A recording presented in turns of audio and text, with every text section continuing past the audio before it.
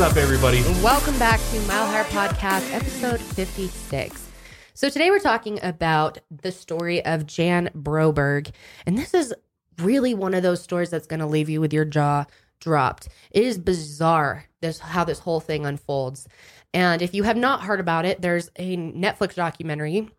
We decided to cover it because of this Netflix documentary getting so much, attention that it's been requested so many times recently. But we have known about this for like a couple years now. Yeah, at least a couple years. Because we saw it on Dr. Phil. Yeah. Yeah. It was at least like a year or two ago, I think. It was in our old when she was on apartment. there. So it's been a while.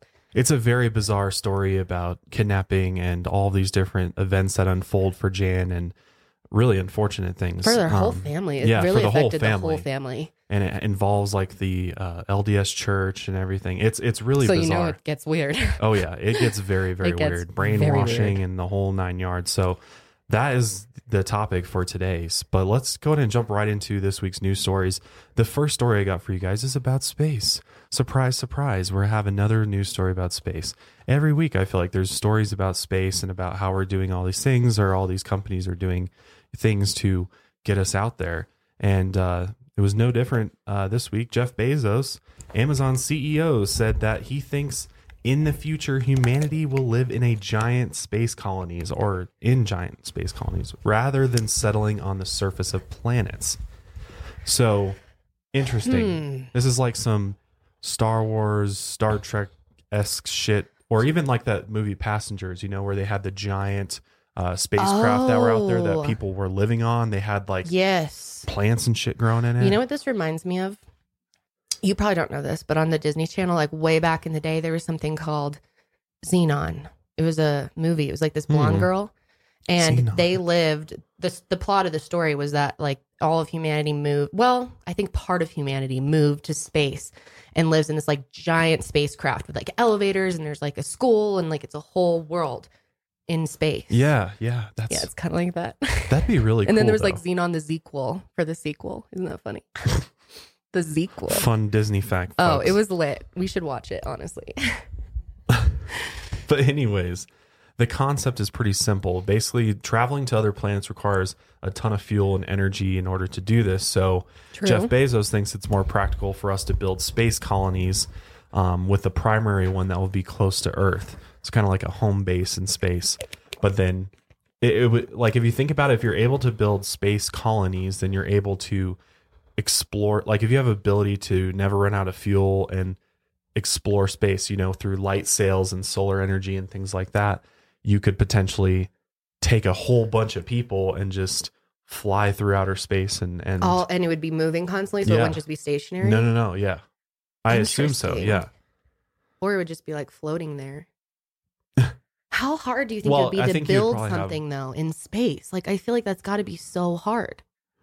It'd have to be huge too. If you think about it, how do you build something that big? I mean, and it's got to be nice too. It can't be like the space station. Like that's, astronauts who know what they're doing. It's not really for like average people to start a life in. No. If you were going to have random people, it'd be like a lot more building involved, a lot more work. It would have to have way more amenities, like similar to something on Earth for people to want to do it. Yeah, no, absolutely. And I think what we're going to see before that is like a space hotel, which Robert Bigelow at Bigelow Aerospace is currently working on. That's going to be something available to people on Hotwire very soon. You can hotwire a room in space for like $100,000 or something a night.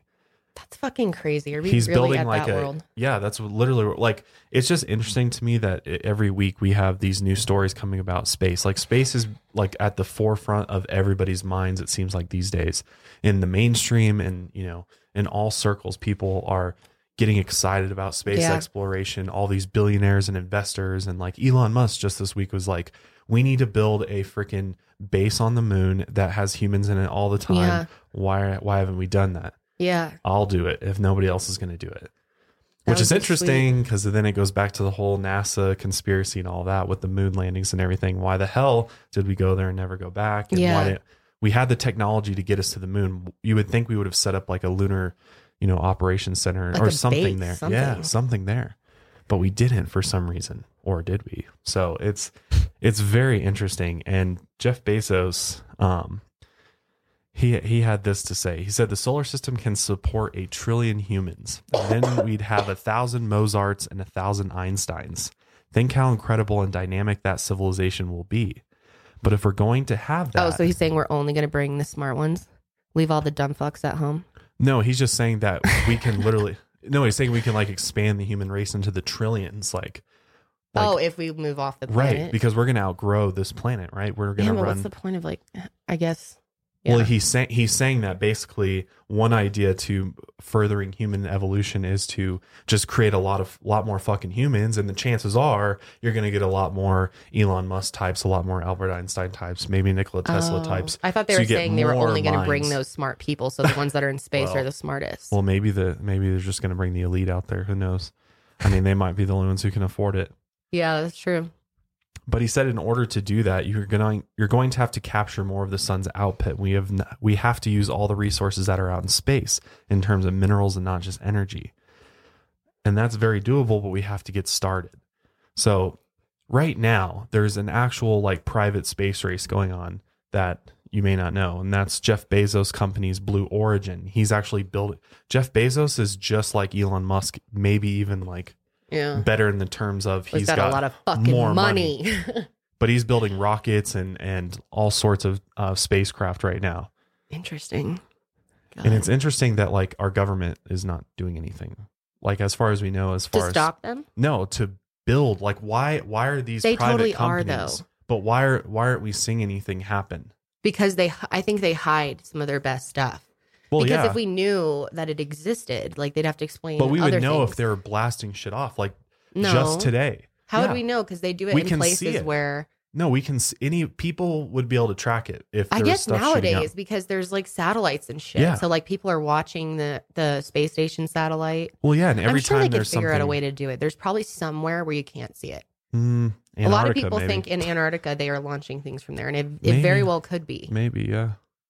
Where? Just saying. No, it's possible. I mean, maybe they're, but still, any type of object that leaves the Earth's atmosphere is going to get picked up by a satellite, is going to be picked up by something. Yeah. You know, I mean, could there potentially be like top secret, launches happening? Sure, but I don't know. It's interesting to think. But Jeff Bezos is planning to land a robotic space cargo carrier on the moon by 2023. So, Damn. Lots of things happening with space. But the next story I got is about Otto Warmbier, which I'll let you explain a little bit about Otto. If you don't know who he is, he's an American college student who died in 2017 after being returned from basically being in prison in North Korea. So what basically happened, for those of you who haven't heard of this, because it did happen a little while ago. What was it, like 2016? 2015 even? Yeah. 2016. So anyway, he was there with like a group of a bunch of different teenagers traveling. College students, yeah. I don't think he was like specific friends, but he like joined in with this group of like strangers. It was like a tour group. So, and a lot of people don't even know you can go to North Korea and visit it, but a lot of times you have to go. I mean, you can probably go on your own, but it's best to go in these groups that say like, oh, we'll provide like a safe way through to see North Korea or whatever. Well, I think to go, you have to kind of be with one of these groups because not anyone can just book it. Like these groups get approved to bring students there. It's all part of their efforts to make the younger generation more open to North Korea. But it's very, very specific about where you can go, what you can do. You're with these tour guides. They don't just let people like book a hotel and come. Like you have to have a reason for coming there.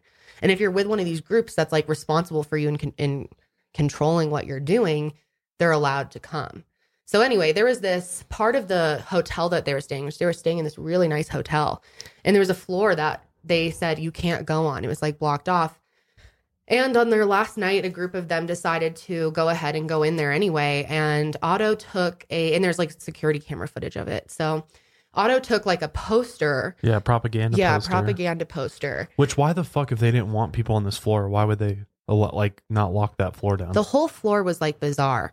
There was like weird. All these pictures that said like death to Americans and like pictures of bombs and weird shit.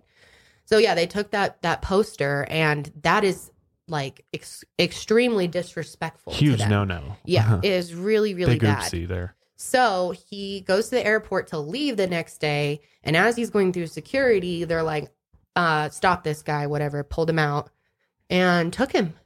The police took him. All his friends and everyone got on the plane and left. So he was alone there.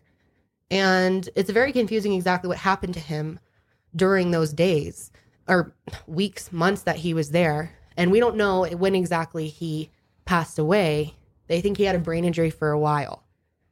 But we're not sure exactly. And like he was sentenced to 15 years of hard labor. Yeah, and then those labor camps, they seriously abused them. And I'm sure as the American, he was probably targeted a lot and whatever. Or tortured. I mean, he could have absolutely been tortured. So that's how he ended up in a coma. Yeah, because he came home from North Korea in like a vegetative state. Yeah, he was. There was no hope for him at that point. He was almost already gone. Like, it's crazy. Yeah. Well, they think that he may have not had even like good treatment after he was first hit or whatever happened to him happened. That they may have not have even treated it as a coma or as a serious brain injury for a while, and it could have led to a coma, like brain swelling. Oh yeah, I'm sure they weren't keeping like tabs on his health or anything. Yes. So the reason that we brought this up is because, as many of you know, our president went to a summit in Vietnam where he met with Kim Jong-un about various things. But one of the things that was brought up was Otto Warmbier. And I think a reporter asked the president about it, and basically the reporter was like, did you question Kim Jong-un about Otto Warmbier? Basically nobody did anything for him and his family, like that nobody tried to get justice or nobody really did much of anything. So, President Trump had a less than stellar answer, basically saying that he doesn't believe that Kim Jong-un had any knowledge of Otto Warmbier or his treatment while being detained there, which is just absolutely complete bullshit because it's infuriating, honestly. Kim Jong-un makes me so mad. It makes my hands sweat. My hands are sweating. Pisses me off. It's like it's such a slap in the face. Just very cold and just like so unnecessary and so disrespectful. This family, the Warmbiers, have had issues with Obama's administration and now Trump's administration not supporting them. So it doesn't matter, Republican, Democrat. They felt like no one gave a shit about him at all. Well, yeah, and when Obama was in office, like they were pissed because they didn't do enough, like something aggressive enough to go and get him. Yeah, before and they it was probably too late. Should have. Yeah, but it's like, what do you do? I mean, what do you do at that point without starting a war? I mean, you can't just like break into another country, especially one like North Korea. You can like negotiate. There's probably things that they wanted. I don't know. I mean, I'm certainly not like an expert on foreign affairs, especially with North Korea. But I know the family said that there were all these different things they wanted them to do, and they didn't do it. And it would have saved their sons' lives. So yeah, and so basically, in response to President Trump's very negative remarks about Otto Warmbier and Kim Jong-un, they said Kim and his evil regime are responsible for the death of our son Otto. Kim and his evil regime are responsible for unimaginable cruelty and inhumanity. No excuses or lavish praise can change that. So, and I don't blame them. If it was my son, I would be so extremely pissed. Oh, yeah. Especially about the fact that the president seems to be friends with Kim Jong-un, which is just fucking crazy. It's really disturbing, honestly. Yeah. Like, let's not forget who this motherfucker is. This guy killed his own brother with acid.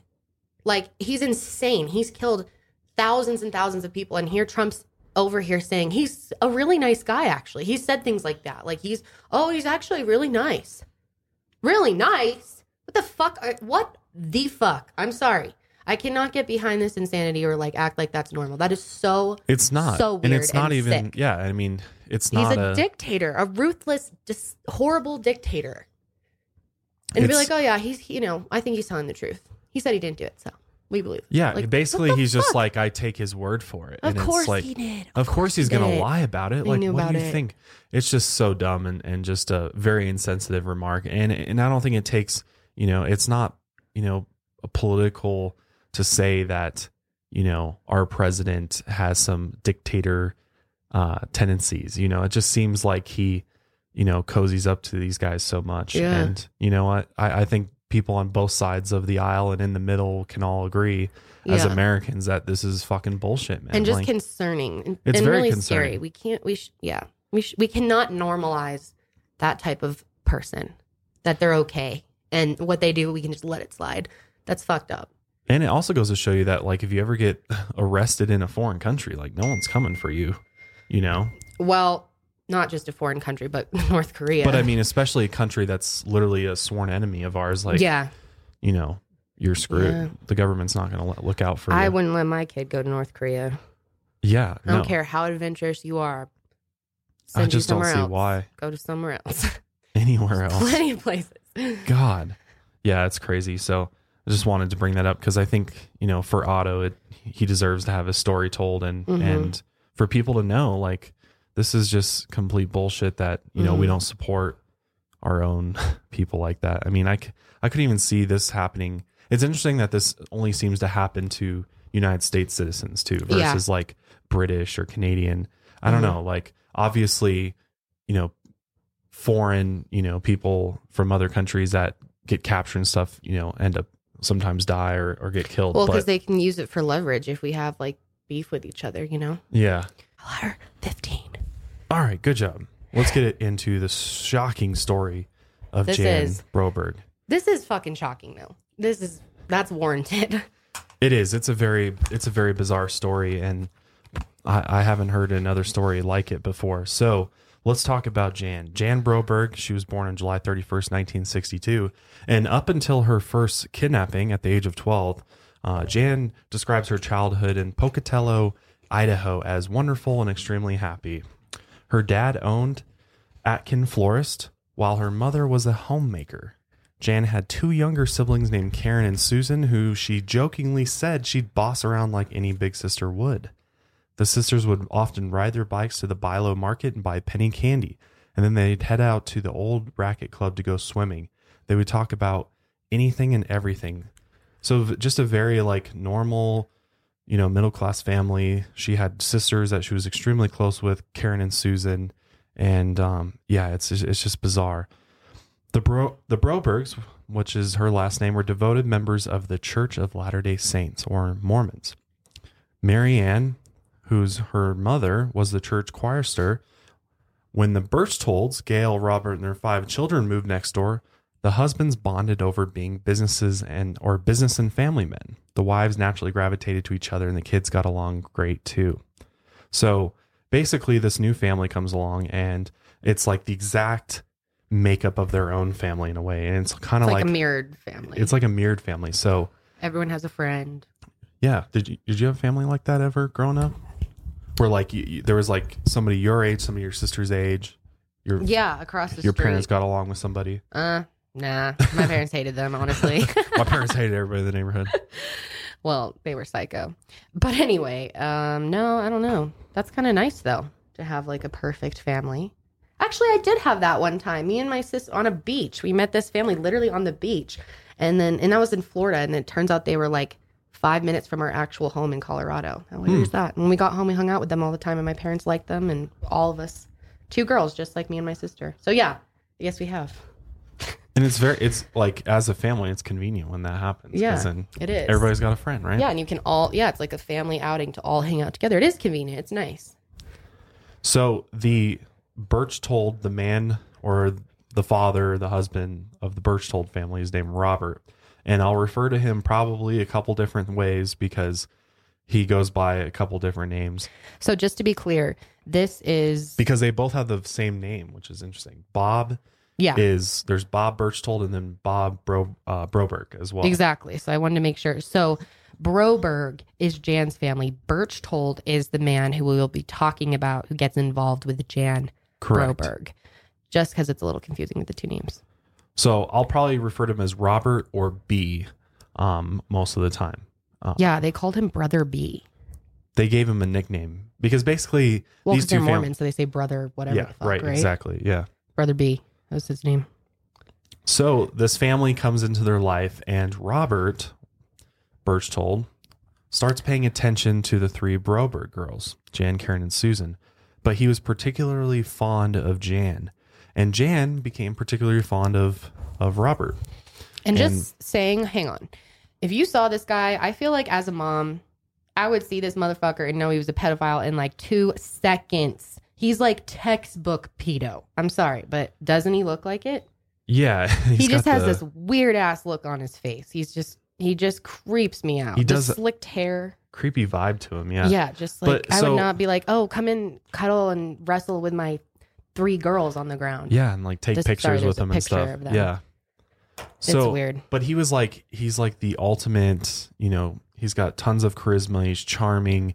He's really fun. And so the girls like really gravitated to him for that reason, because he was a fun-loving adult who was always up for games. And because they became so fond of him, they started calling him by the nickname Brother B.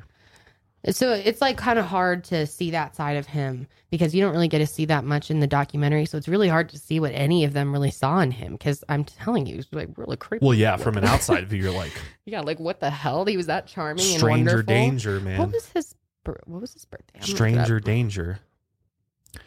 So basically, they created this tremendous amount of trust, and Jan said that basically there was no inkling whatsoever of any sort of weird things or potentially, creepy things happening.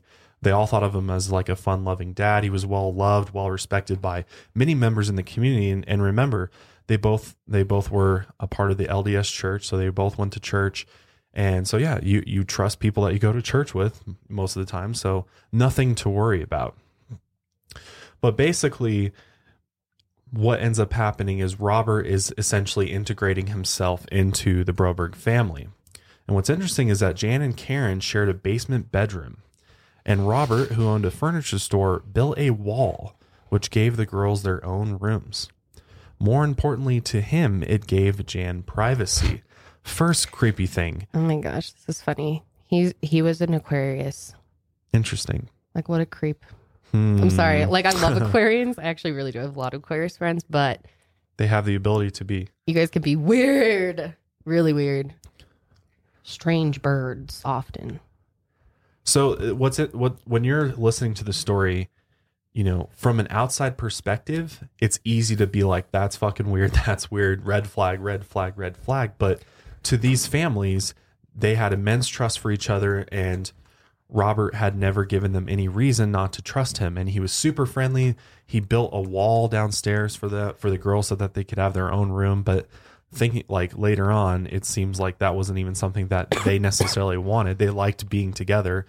Jan and her sister did. So it was kind of interesting that he just like inserted himself and was like, I'm going to build a wall between these girls' bedrooms. Yeah. What on earth? Can you imagine me like, oh, sure. I mean, I guess that's a good idea. Go ahead, build a wall in my kid's bedroom. I'd be like, what the? Why do you want a wall, you creepy fuck? So if you haven't already figured it out, he clearly wanted the wall to separate the girls. Right. Because he has this eye for Jan. And what's crazy is that this guy comes into their life, and the Broberg family had no idea that Robert had been convicted of raping a child and had spent time in prison, or that the Church of LDS had reprimanded him in January 1974 for his behavior involving another young girl. So that's crazy. And when you're looking at some of these stories, they're so bizarre, and you're like, how could this ever happen nowadays? And chances are it'd be very hard for, somebody that raped somebody or was a sex offender to just go unnoticed. But back then, they didn't have like a sex offender registry or anything like that available to the public yet. So in the wake of what ends up happening to Jan with Robert, 6 women would come forward to Jan, declaring themselves to be past underage victims of Robert Berchtold. Wow. So this guy was a full-on pedo, full-on sex offender, and nobody knew about it seems like. Jan, prior to being kidnapped, had on at least one occasion spent the night at the Berchtolds' house, and she recalls in the documentary how she woke up to find her underwear pulled down and B's hands on her. And when she realized that this is what was going on, he would always explain, why to her and be like, she was tossing and turning and her pants must have just fell down or something. So Jan, trusting this adult individual so much, because she's very young at this point. She's, around 12 years old. She's going to take the trusting adults' word for it, you know. What's even crazier is Jan went on vacation with the Berchtolds to Seattle in June 1973 and recalls waking up groggy. Robert apparently drugged her on numerous occasions, telling her it was an allergy medication. Ugh, crazy.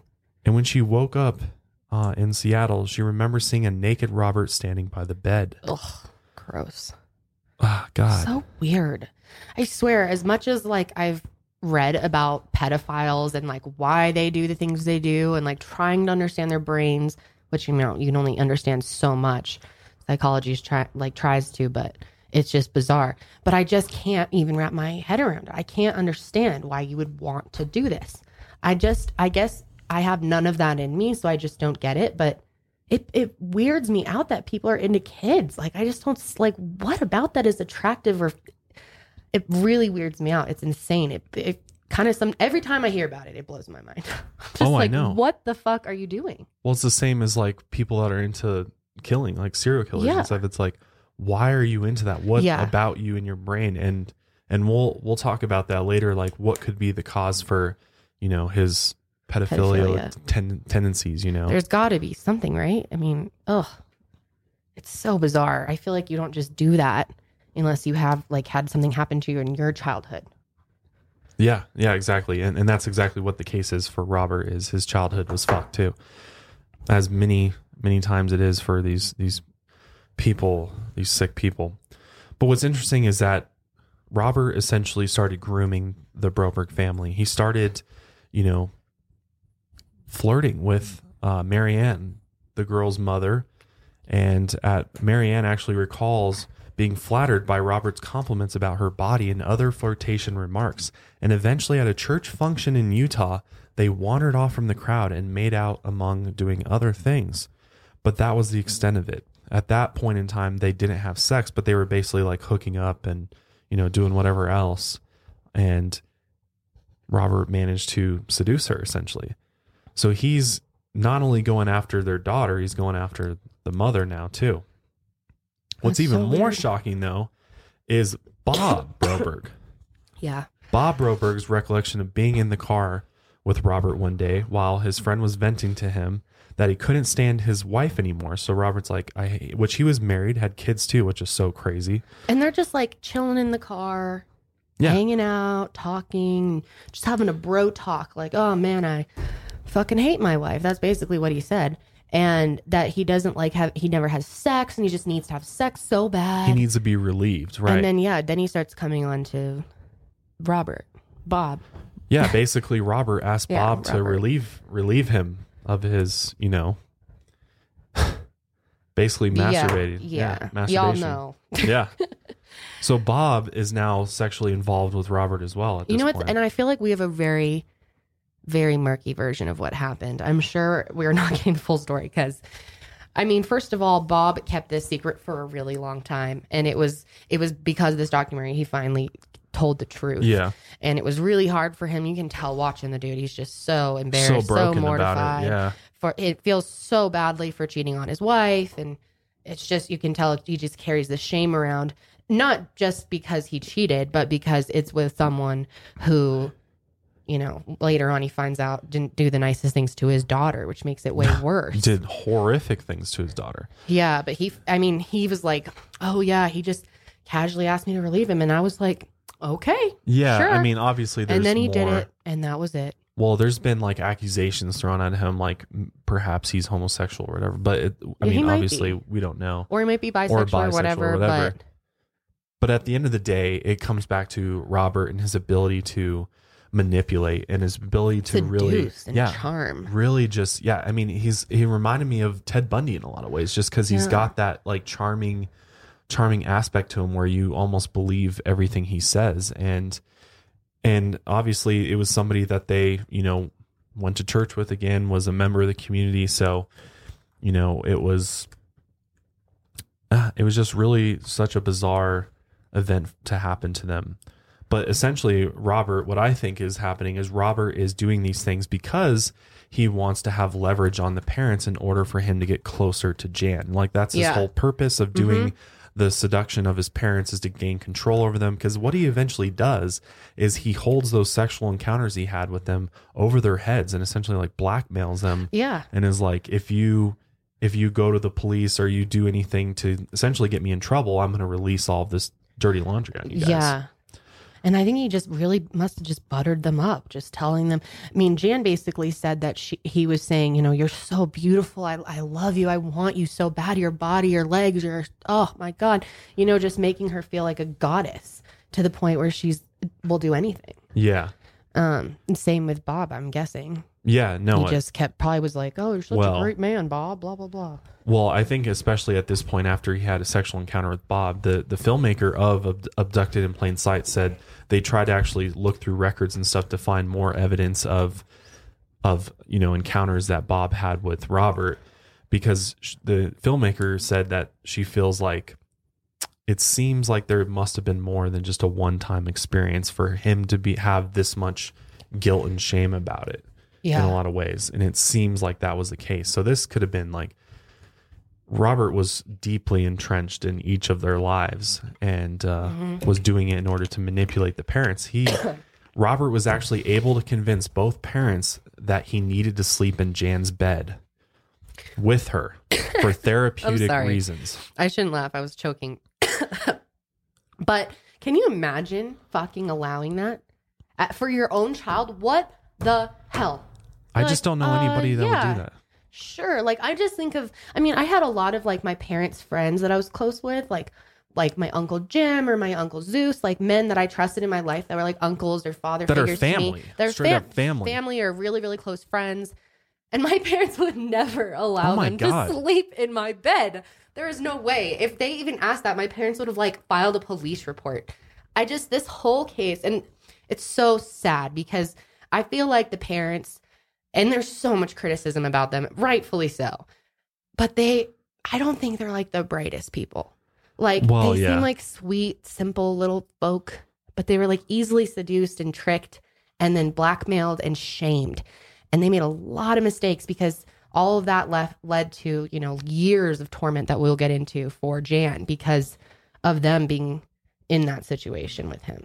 Yeah. Yeah. And especially allowing him to, because I think Bob Jan's dad even said like he never felt good about like him doing that, but Robert was so manipulative that he literally like said, oh yeah, my doctor said I need to lay in bed and listen to these tapes, these therapeutic tapes, and the guy that was his therapist or whatever was like not even a legit dude. So basically it was all set creepy. up. No one would say that. Yeah, like, please go lay with a child. Ask some neighbor to lay with their kid. And it's supposed to like help him, like reduce these thoughts of whatever, Did he tell them he was having the thoughts? No, I don't think so. Okay, so they didn't know why. Right, they never knew why. That. Right. There's no way my parents would have ever done that. Like, been like, oh yeah, I guess if it's for therapy, sure. Like, use our kid like it's an item. That's like being like, can I borrow your fucking mop? Sure. It's like someone's child. It's so bizarre. They gave her away as something as easily as like a vacuum. Let him use her like a tool, an appliance or something. Essentially, that's letting what him happened. Borrow it like an item. Yeah, just bizarre. And Jan even said that she would be with him like overnight. I think a couple times all by herself and stuff like. And do you think they gave full reign to him? It's crazy. Do you think they had any idea that that's what he was doing? They must. How stupid can you be? I'm sorry. Well, I know they've been through a lot. I'm not trying to be mean. Their excuse is they never thought, because again, you got to think this is the 1970s, so it was a very different time period, and I think a lot of people would attest. People just trusted each other more. There wasn't sex offenders. I know, but there wasn't sleep with my kids. There wasn't pedophilia. They really didn't think that was going on. I don't know. That's like, well, they thought he was a Mormon. They thought he was a good Mormon and probably following the faith. Still, and like, but you don't need to sleep with my daughter. That's weird. It's very weird. It's really weird. It seems like a duh. So all of this grooming, essentially, is what it's called, led to Jan being abducted by Robert on October 17th, 1974. One day after school, Robert asked if he could take Jan out horseback riding. Which, would you ever let your child by herself go off with not a family member, but a neighbor, dude? Her parents did. And at first, her mother was apprehensive since it was a school night after all, but eventually she agreed. As soon as she was in the car, Robert drugged Jan and staged a sort of fake kidnapping to look like the two of them had been taken. Which, yeah, he literally like broke the window in his car, got blood all over him and stuff to make it look like they had gotten kidnapped. And after Jan was missing for a couple days, the family finally decided to contact the FBI, which this was so weird to me. After a couple days. It was a Friday night, so Friday night, and back then, again, it's different times, and like this shit didn't happen all that often, so the law enforcement agencies were not open 24/7. Obviously, like local police was, but they didn't call the local police, which is weird to me. No, they didn't. They went straight to the FBI. They went straight to the FBI. I wonder why. I just want to ask them why they did that, because the FBI office or the field office near their where they lived wasn't even open until Monday. So instead of dialing 911 and, my child has possibly been kidnapped and, getting the word out there, they waited. They waited to actually get a hold of the FBI. So FBI Special Agent Pete Welsh caught the case on October 22nd, 1974, and would be on it for the next several years. Right away, the FBI discovered that the Berchtold family motorhome was missing from the storage unit where it was usually parked. Soon they found Robert's abandoned Ford Maverick, the driver's side window broken, and a bit of blood on the inside of the car. There was also one set of footprints leading away, leading Welsh to believe he had carried Jan into the motorhome. So basically, he drove Jan to the motorhome, got in the motorhome, and then took off in the motorhome, pretending and trying to stage it like a kidnapping. They stayed off the radar for 35 days, all the while Robert was busy brainwashing Jan, playing her tapes that wove a whole fantastical story about being half alien and that it was her job to save a planet on the verge of destruction. This is perhaps one of the most bizarre things to this story is Robert was like a big fan of UFOs and aliens and stuff, and he decided to typical Aquarius, like a real, they love weird shit, like a real fan of it. So he convinced Jan by essentially creating these tapes of these like alien voices that he probably recorded, telling her to do things and that they had this mission and that they had to save this alien planet. And in order to do that, she essentially had to bear a child with Robert. And she just had these playing in her ear. She was tied down in the motorhome for a while. She was strapped down. Yeah. She thought she really had been like taken by aliens and stuff. Like, yeah, imagine being in that situation. You're wake up at 12. You're somewhere you're not sure where you are, but you can tell that you're moving. She said she could feel movement, so she knew she was like in some type of car. And then to have a speaker go off. Yeah, he had like a little like tape recorder thing near her head that just would turn on and start playing stuff. Well, he probably played it once he saw that she was awake. Yeah. So then she's greeted by a little voice being like, "Hello, you are." He's like, "Hello." Alien. Can you imagine? And at 12 years old, yeah, you're like, what the fuck? And poor you really thing, believe it. Totally believed it. Like full on believed this, lived this, like thought she was half an alien. So did you already mention about her dad? No, go ahead. So Robert told her that, or I guess the message told her that her father, Bob, was not her real father and that she was actually fathered by an alien. Yeah. So her mother fucked an alien and had her, is what she was told. And she believed it. So it's really sad because later on, she does reunite with her family and she's very, very cold towards Bob. Yeah, well, she's been being brainwashed from age 12. Thinking he's some stranger to her now. Right. And being convinced that she is on this mission to save this alien planet. Yeah. And its voices had names too. It was Zephra and Zeta, I think. Yeah. Which is interesting because the aliens' names. I'm like, clearly this dude knew about Zeta Reticulum and all that. So and I think Jan felt like important and special because she thought she was half an alien and that maybe the future of the world depended on her. I mean, if you really believed that, she was like kind of into the idea of having a baby. Like, probably a little girl was. Oh, yeah. Not the whole idea of how you do that, but like, a baby.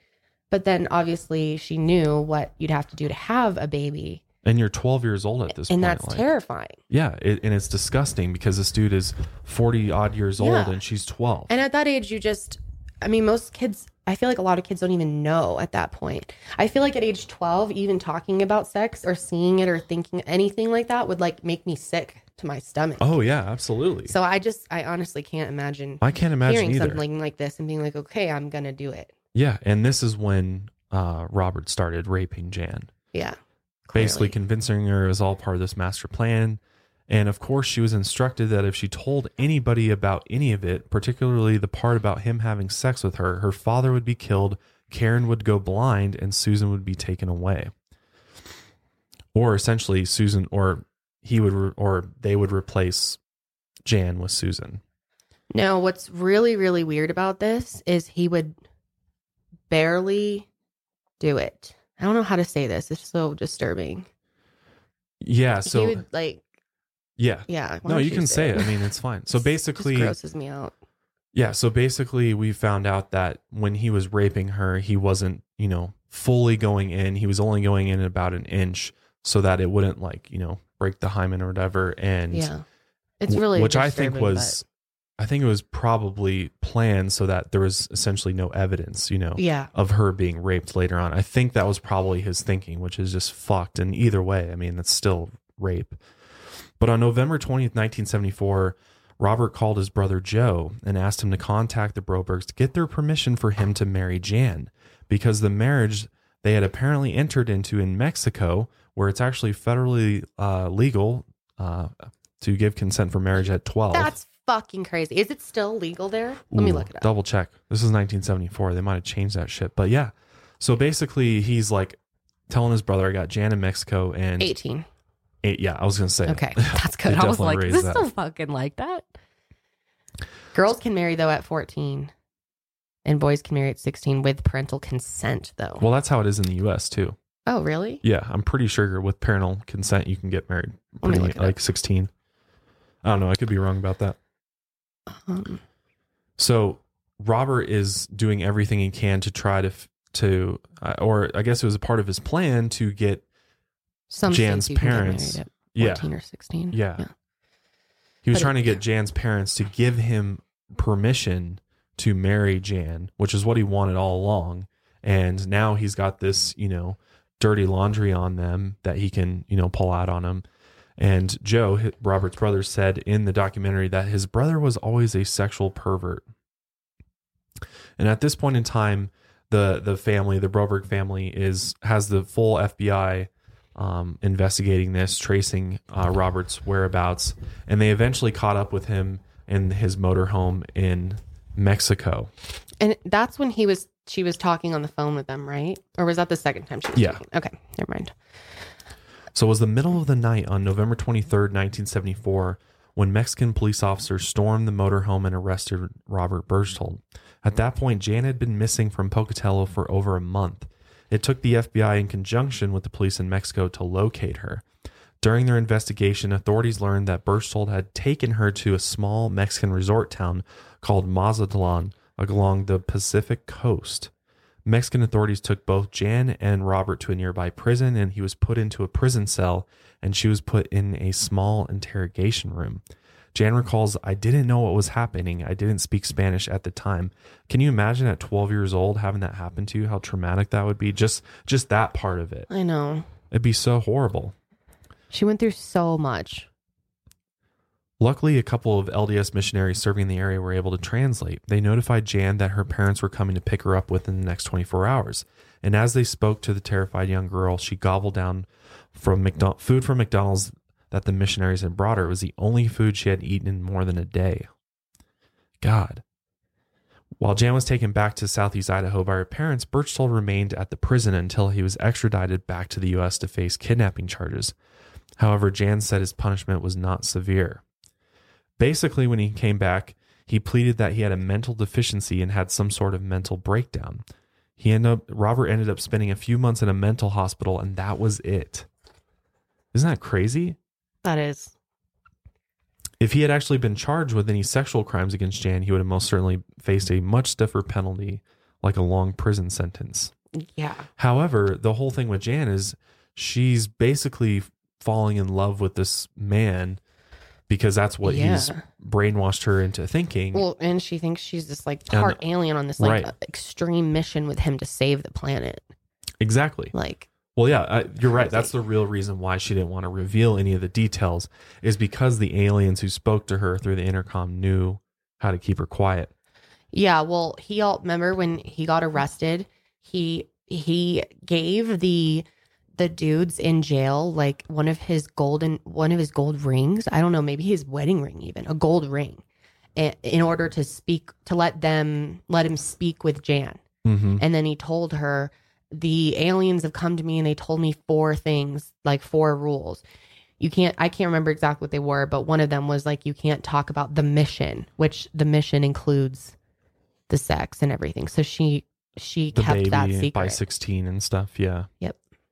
So yeah, at this point, she really believes all this shit is real and is just is going along with it and was in love with this man.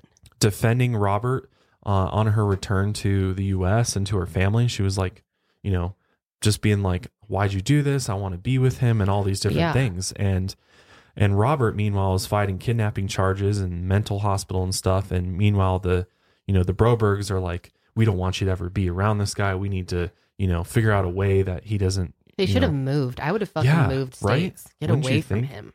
Such a creep. But on December 24th, 1974, Gail Berchtold, so Robert's wife, presented Bob Broberg with some papers to sign.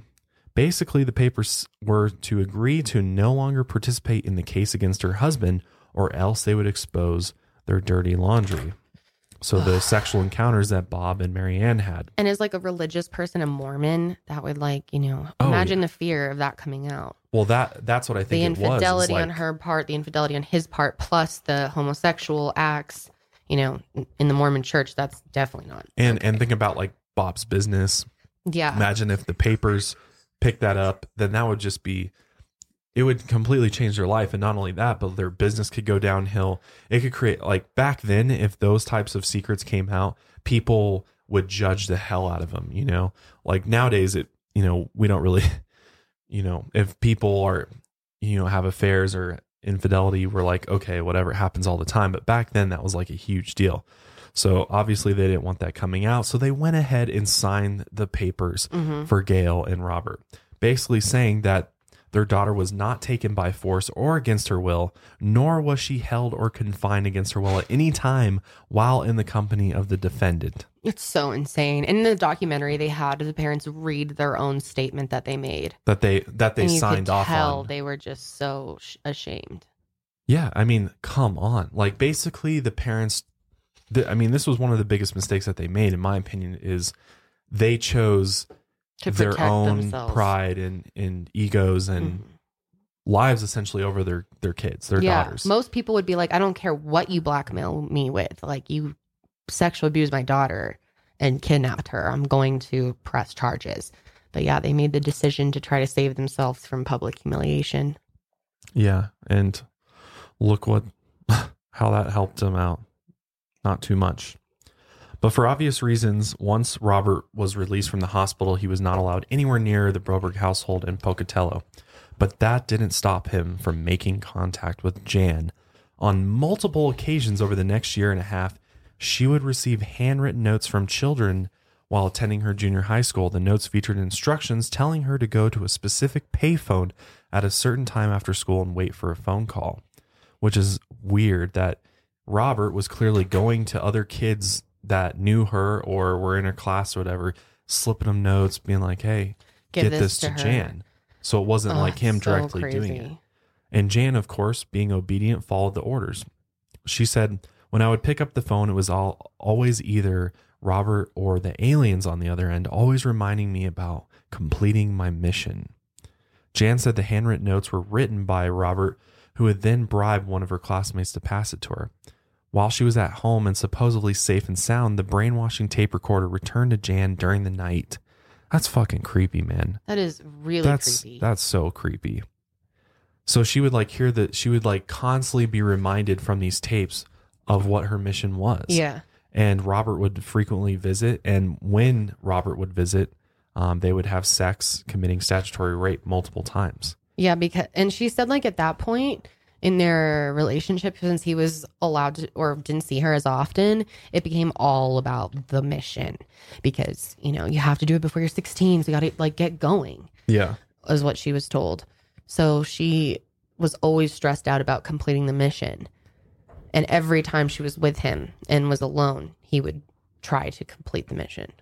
And what's crazy is the way that this guy like slithers his way back into this family because it's insane. It's really insane. He had complete control over the Broberg family and had all of them at his fingertips. You'd think he'd be this like sexy guy, a charming man, like really tall, muscular or something. I don't know. He's just like this dorky little pedo looking dude. I'm sorry, but I do not understand how they were so charmed by this guy. Am I missing something? Well, he seemed like a total weirdo. He's definitely not attractive.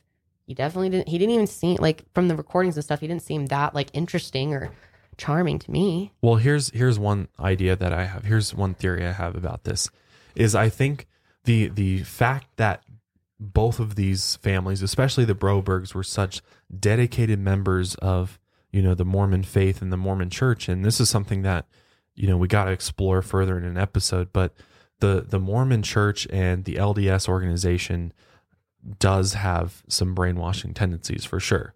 Yeah. And it's quite possible that many people that are a part of that faith are very susceptible and, you know, what do we want to say, lower IQ, obviously not all of them, but some of them that kind of fall victim to that type of religion / cult / you know, kind of like Scientology too. It's the same type of thing. Like the Mormon church is very similar in its setup to Scientology.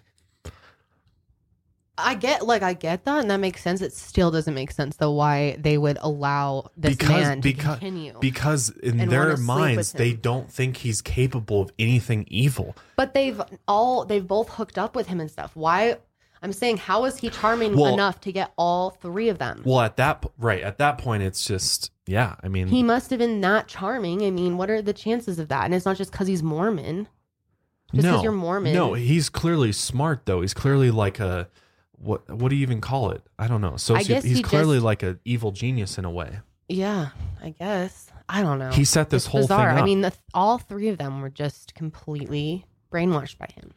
Absolutely. And that just weirds me out. You would think that someone like that would be like really attractive and charming and like, I don't know. He just looked like such a weirdo to me. He didn't seem like that type. But back then and maybe in their neighborhood, that was the hottest shit out there. So his little glasses and little dork ass haircut is the hottest thing out there. Yeah, that was in the 1970s, dude.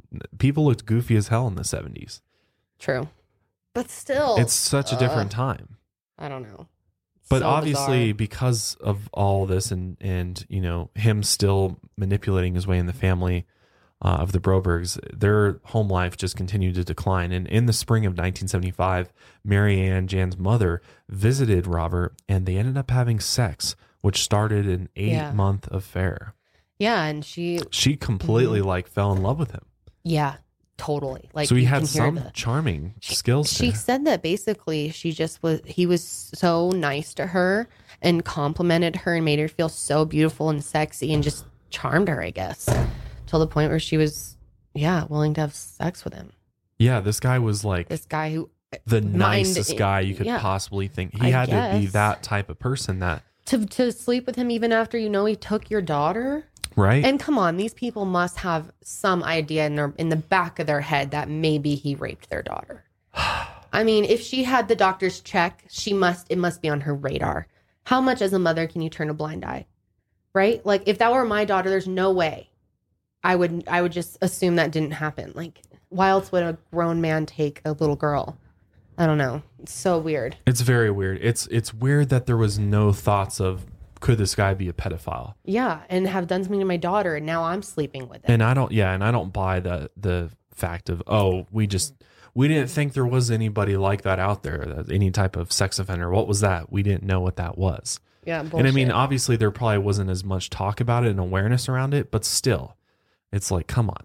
Yeah. This guy is pushing things here. And in fact, Robert during his affair with Marianne, would try to convince her to leave her husband and start a new life in Utah. Because actually, after this first kidnapping, he ended up moving down to Utah to work for his brother at a car dealership, actually. And his brother actually said that he was like one of the best car salesmen they've had. Like, he's just so good at charming. Like, ultimate charmer. Conniving, in some way. I guess we just didn't get to see much of that on the documentary, so it's hard because there wasn't like a lot of video footage of him.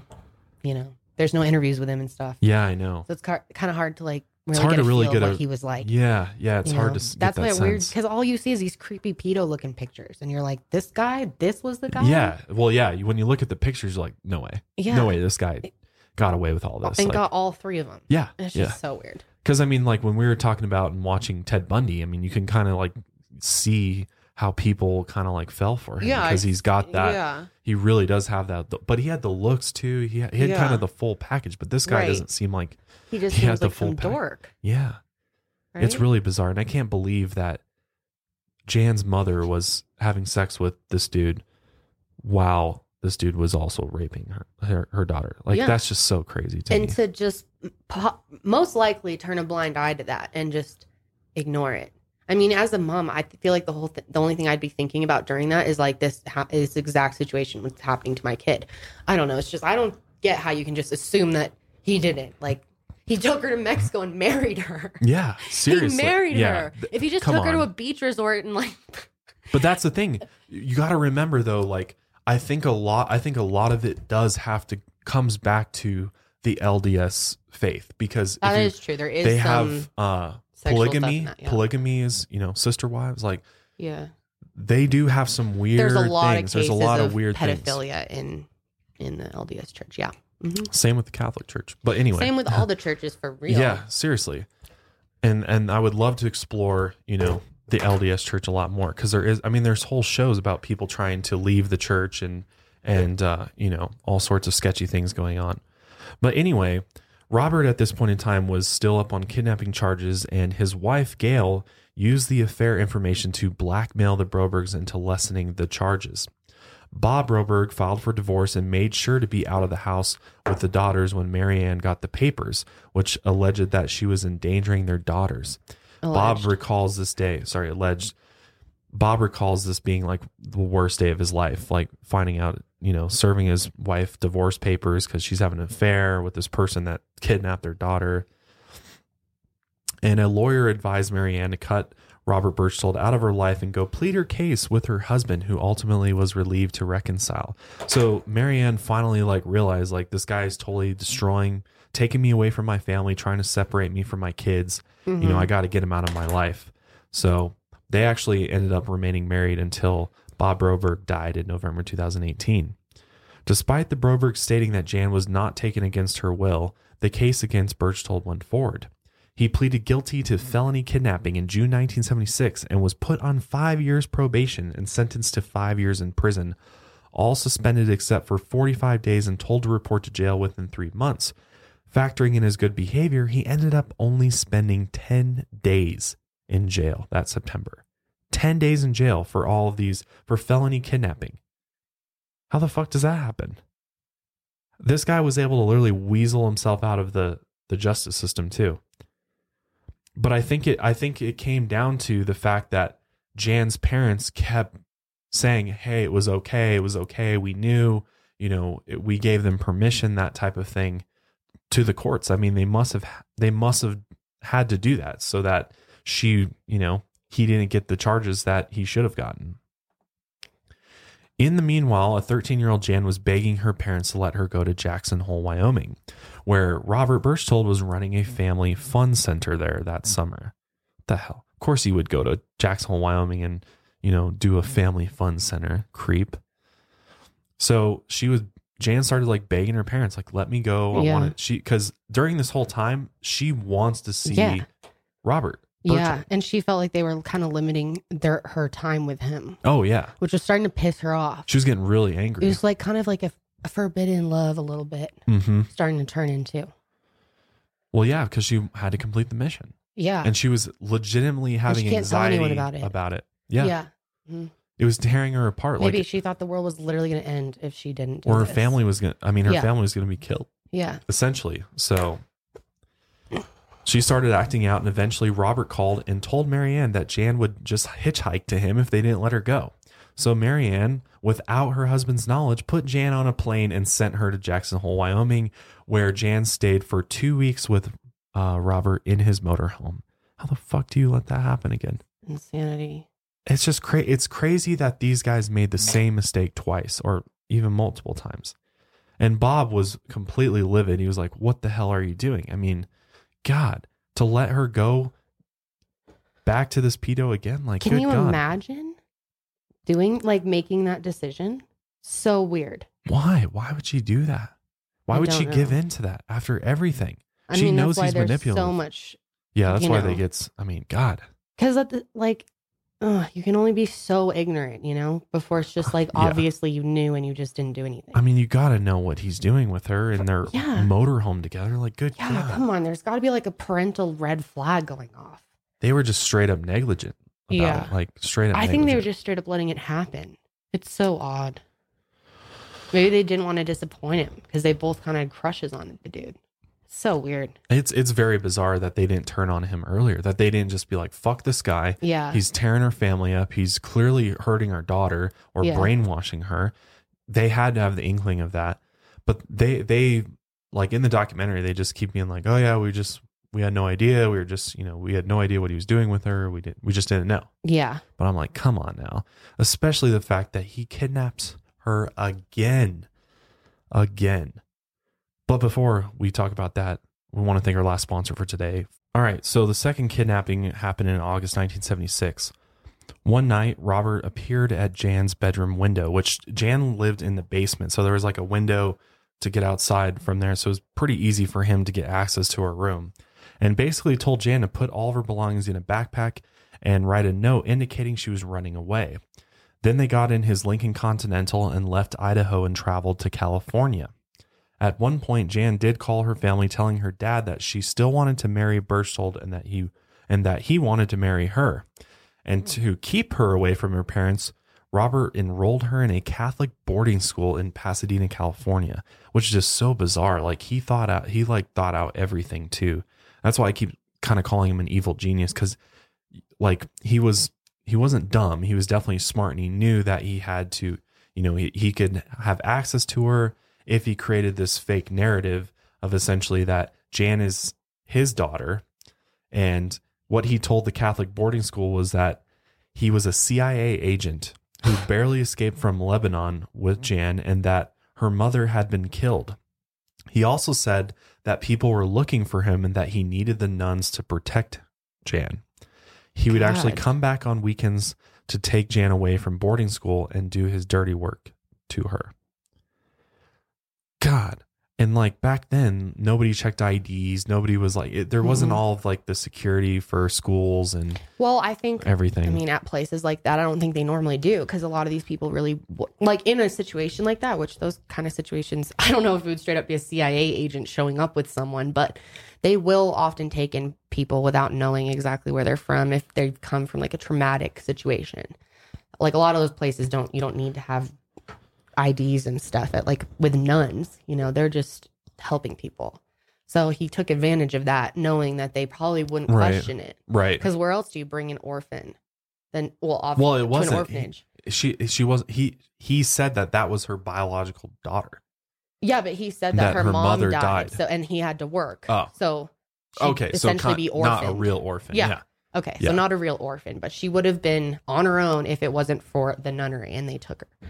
And I mean, it's kind of a plausible story that Catholic boarding school. I keep saying nunnery. But. And I think he thought that he was just going to be able to keep her there forever. Essentially, no one would be able to figure it out. But the FBI was already on to him.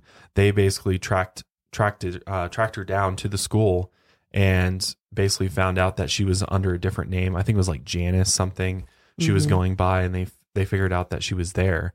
And despite some resistance at first from the school's administrators, who were unaware of Robert's true identity, she was eventually taken back by the authorities to Pocatello, Idaho. But at that point, she had been in the boarding school for over 3 months. So it was 3 months that she was gone again.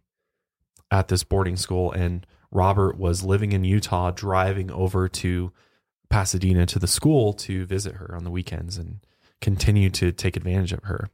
Which Jan, in the documentary, she talks about like how many times she had a sexual encounter with Robert, and she said it was like over 200 or something crazy like that. Fucking insane. Which is absolutely insane. Disgusting. And the entire time, completely underage, completely illegal, and disgusting. So sad. So, however, Jan was listed as a runaway. She was booked into the Bannock County Jail for one night upon her return. Robert was charged with kidnapping again. And the hold that Robert had on Jan didn't really start to crack until January 24th, 1977, when Bob got a call that the flower shop he owned in town was on fire. Which turns out 2 men who were convicted of the arson were connected to Robert Berchtold. Robert Berchtold had paid both of them, I think, $1,000 to do it, essentially sending a message to the Broberg family. Yeah. But the authorities somehow, I guess, were unable to ever connect that to him, which is so weird. It's so weird that the authorities were like never able to like pin charges on him. He was just like the luckiest fuck. Seriously. He got away with everything. Oh, this was so emotional. During it, her father, I mean, God, her family does get so much shit. And like I said, rightfully so, they made a lot of fucking mistakes. But her dad said, and I thought this was so sweet, when his flower shop was burning to the ground, he literally said, "Let it burn. All I care about is my family," and like hugged his family. Yeah. And that's when Jan kind of snapped back to reality, remembered who she really loves and who her family is. And I'm sure she kind of had an idea at that point that it could have been Robert that did it. Yeah. Yeah. So I think things were starting to make sense. At this point, she's 16 years old. So she's obviously growing up, and she's having other outside influence. Not as easily manipulated. Right, exactly. Older. Well, I mean, as you get older and into your teenage years, you just naturally get smarter, and you start, sort of waking up to the reality of the world. When Jan was 16, she went to a summer drama camp at Brigham Young University in Provo, Utah, and she met a boy she liked. When he bought her an ice cream one day, she actually freaked out and called her mom, begging to come home. It wasn't until then that she realized none of the terrible things Berchtold had told her would happen about the aliens, about her sister going blind, had come to pass. Because essentially this entire time she's being told to not talk to any other guy. That's what Robert Berchtold told her, is like, you cannot interact. I want you for myself. Yeah, you can't be with any other guy. And after she did this and nothing happened, she's like, oh shit, this guy's completely full of shit. And when she realized she was brainwashed, Jan's eventual reunion with her mom at the end of 1976 was far from loving. Jan recalls, "It was the worst day of my mother's life. Instead of hugs and kisses and crying, I just walked through the back door and saw my mother standing at the kitchen sink, and without a word, I walked past her and down the stairs to my bedroom. It was as far away from my family as I could get." Can you imagine, like, once you finally wake up out of that, like, delusional world you've been in for, like, the past, last couple of years, Yeah. And realizing that my parents kind of let this happen to me, or definitely enabled him to do this to me. It's kind of amazing that to this day, she has a pretty good relationship with them. It seems like they've done a lot of work on this, and they in the future end up writing a book about this, and she worked with her mom to raise awareness, and her mom definitely seems to snap to reality and realize like how fucked up everything was. So thankfully she was able to salvage that relationship with her parents, because I do think that would be you'd have to harbor a lot of anger towards your parents for letting that happen to you. I mean, your parents are supposed to protect you, and that this happened not only once but twice, and that she got raped so many times on their watch is just, I mean, insane. So I guess it's better for her to be able to forgive her parents and have them in her lives as support. Obviously you don't want to just like get rid of them. And that's good that they were able to work it out, but still it's pretty wild. I don't know. It'd be hard for me to get over that. Yeah. And I don't know if like she could ever fully heal from that, yeah. And obviously as a parent, could you ever live those mistakes down? Like, you must just be filled with guilt and shame, the rest of your life. I think they do feel really bad. Thinking about how you literally let your daughter down. And when Jan kind of came out of this, I mean, she was a completely different girl at this point. Yeah. She used to be this like happy go lucky, vivacious, adoring girl, but that was no longer. Like, she was just completely emotionless in the sense, like, like emotionally dead and just removed from everything. So it's crazy that the fact that Robert was able to use these various brainwashing techniques and psychological manipulation as tools to completely take control over Jan, but also her family. For example, like the story about the aliens that Robert told Jan seems like crazy to most people, but with Jan, it struck a chord because the idea of a special, like Jesus, a special baby being born into the world, is kind of a parallel story in a lot of ways. Like she grew up with that story. So it, if you believe like the story of Jesus and Jesus being born and the Virgin Mary and all of this, how he kind of said, like, your dad's not really your dad. Yeah. It draws similarities to those two stories. So Jan basically said that it kind of made sense to her. Like, she didn't really question it that much because it was kind of a similar type of story. But even the word mission was extremely familiar to the young girl who was raised in the Church of Jesus Christ of Latter-day Saints. Members of the church are strongly encouraged to go on missionary services across the world once they reach adulthood.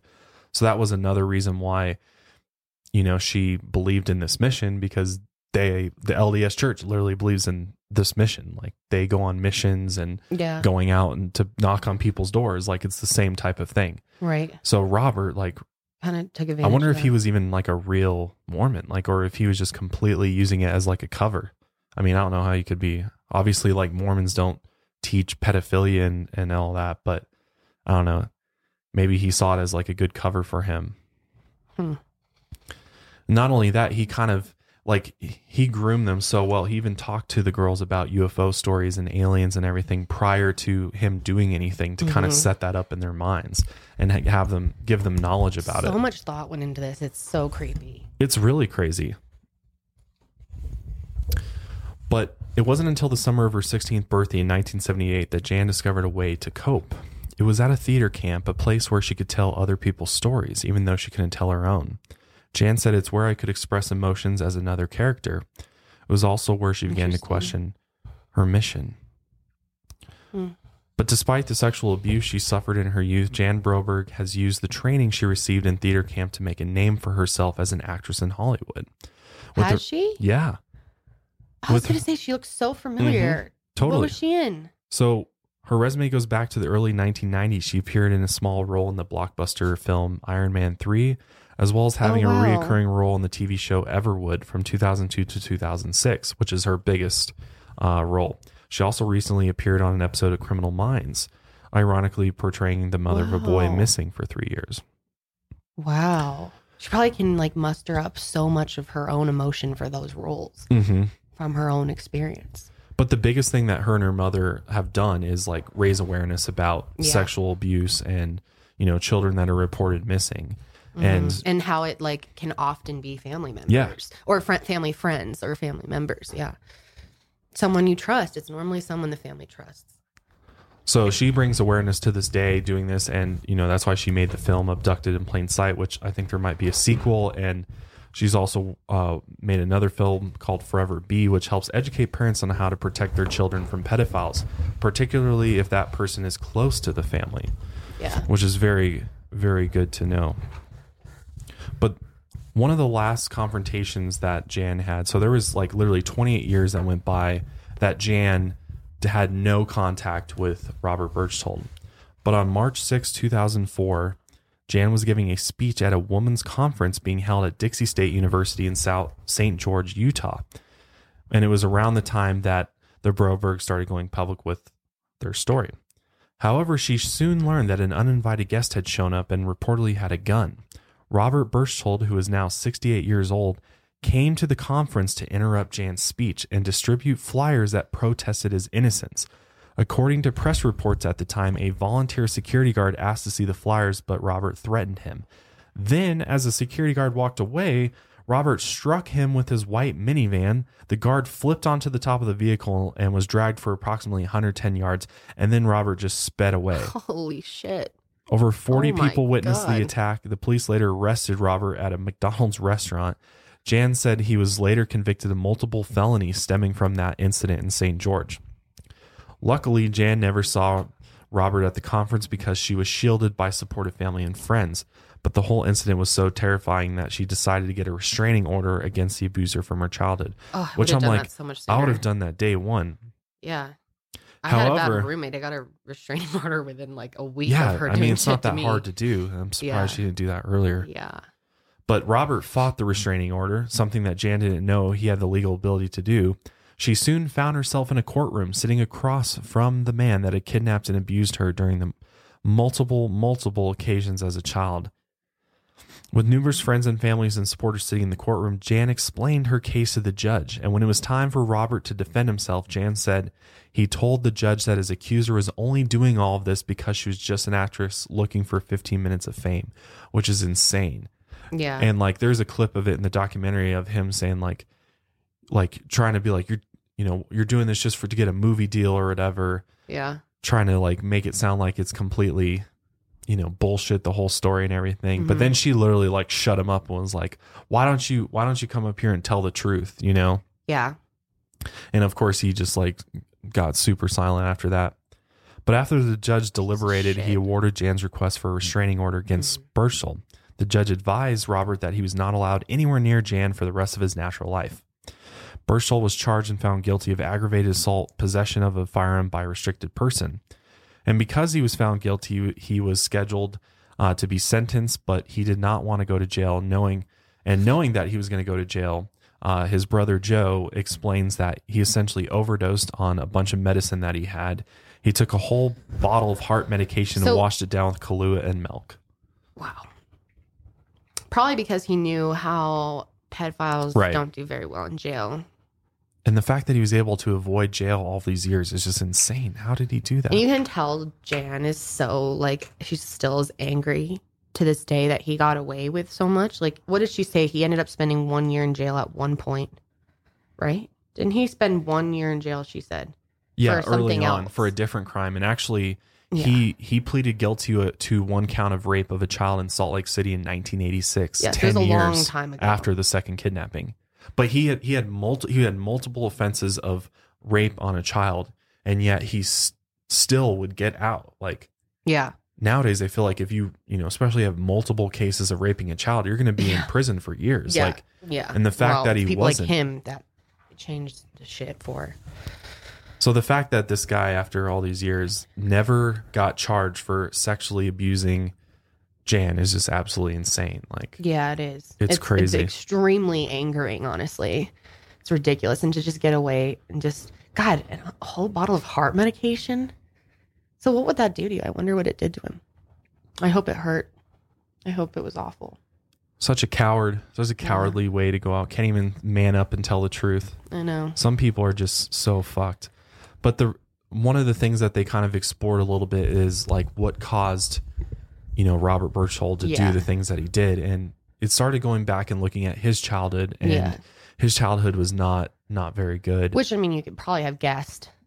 Yeah, exactly. He was kind of this like outcast child. He was never really a part of the family until I think his mom got sick or something. And then he was put into this almost like fatherly role at a really young age where he had to take care of his younger sister. And then I think there was like some sexual abuse there with his younger sister. So it kind of started there. And then, later on in life, he had this need to have like constantly be like grooming and having possession over a young girl. Yeah. Yeah. He talked about that. That's so weird. Gross, so weird. But it's so obvious. Like a lot of these just monsters have these things that happen to them from a young age or experiences that shape the rest of their entire lives, and they're never able to get help or never seek help, or they just keep it under wraps and keep it going for years and years. Like same with Ted Bundy and all these other people that commit these dastardly crimes and dastardly deeds. And you just always wonder, like, why are you doing this? What is the point? I mean, what I come back to over and over again is that hurt people hurt other people. It's the same reason that we get like nasty comments, like beyond mean comments from some people. Like someone's hurt them to make them be. So I don't even respond to that stuff or like really take it that seriously anymore. Cause it's like they've probably been through some shit that made them angry or whatever, you know? This is obviously a much more intense scale of that, but over and over again with killers and pedophiles, like they've been through shit before, you know, they started doing that. So it's pretty crazy. And then in that sense, like, it's really hard to even figure out how to word this, but there's like some sense of empathy there for that person. At least I have it. A lot of people don't. But like, I feel like a shred of me still feels sorry for people that do things like this because of what they went through in their childhood. That like, if they didn't go through that, would they have had a completely normal life? And is that fair that someone else did that to them and took their life essentially by fucking them up and to the point where it's like just a chain that keeps on going and going and going. Yeah, it goes on generations. And Jan now, I mean, she ended up getting married, but she got divorced and she had a kid, and she to this day she says, you know, I don't know how to love. I just don't. Oh my God. She doesn't have this ability to, you know, love and have all the natural emotions that somebody would have with a relationship because of this fucked up ordeal she went through with Robert Berchtold. So it's really sad that this happened. And extremely, but I mean, she's very inspiring though. She has really made a lot of her life sense. And you know what's really interesting is how many kids who get taken that come out of it and become like advocates, like really strong women. Make it their mission. Like J.C. Dugard made it her mission. Elizabeth Smart made it her mission to help the missing. Amanda Berry of the Cleveland kidnappings worked on her local news and reported missing persons cases for like years after she was taken. Really, really brave to get on a platform and try to make something of your story. Take something good out of the darkness that you went through and use it. I think that's best case scenario after these things happen to you. I think that's probably extremely healing for these people to feel like it's not all for naught. At least I'm doing something with this. I'm spreading helping awareness, preventing this from happening to somebody else. Yeah, it's the only thing you can really do to make the situation somewhat positive in a weird way. Yeah, I mean, you got to find something. The silver lining. You know, how can you take this and make it so that it's not just for nothing? That you went through this, didn't just go through this for absolutely nothing. Well, and this is how we learn as like a society and a culture, and this is how, you know, we hopefully learn from these tragic events that happen and do everything we can to prevent it from the future. Like I think obviously, you know, these things still happen today, but I think it's far more difficult to pull off the manipulation and all of the crazy shit that Robert did now, just because I think we're, you know, way more keen to sex offenders, you know, the ability to look up a sex offender, like the sex offender registry has probably saved so many people from being, you know, involved with somebody like that because we now know who they are. We know where they are. I mean, obviously we don't know all of them, but it does give us some more awareness, and we're becoming smarter as just a society. I wonder if Jan, like if she didn't go through this, if she would have been an even more famous actress than she was, because she really does come across it like she's great on camera. She's great talking and really beautiful. And I feel like she really could have been a major actress, but you know, she obviously had a delay with her acting and everything. She went through a lot of shit, and who knows, maybe something like this would hold you back. Yeah. Oh, absolutely. I'm sure there's things about her experience that hold her back. I mean, think about it. She's had to like literally get her whole life back. Yeah. She was completely brainwashed into thinking that she was on this alien mission with Robert. Like, it's so crazy. It's insane. It's such a wild story. It really is. It's like, it's just insane that this could happen. Crazy. It is crazy. But hopefully you guys enjoyed today's episode. If you're interested in watching the documentary, it's called Abducted in Plain Sight. It's on Netflix. It's really good. I would definitely suggest watching it because it'll give you a better sense of the people that we talked about. And obviously Jan is in it and her parents are in it. It's hard to make an opinion on people without seeing them. And totally. You know, really. Because I feel like if you just listen to the podcast, you're probably just going to hate her parents and just have no sympathy for them and think they're idiots. But which, when you, I mean, like I said, right. kind of. When you watch it, you get the sense that obviously They never meant ill will towards their daughter. They never wanted this to happen to their daughter. Seem like good people. And they're victims too, in a way.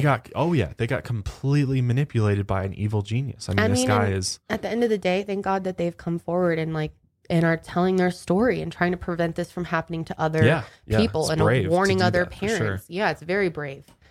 To admit these things. Writing a book about it. Yeah.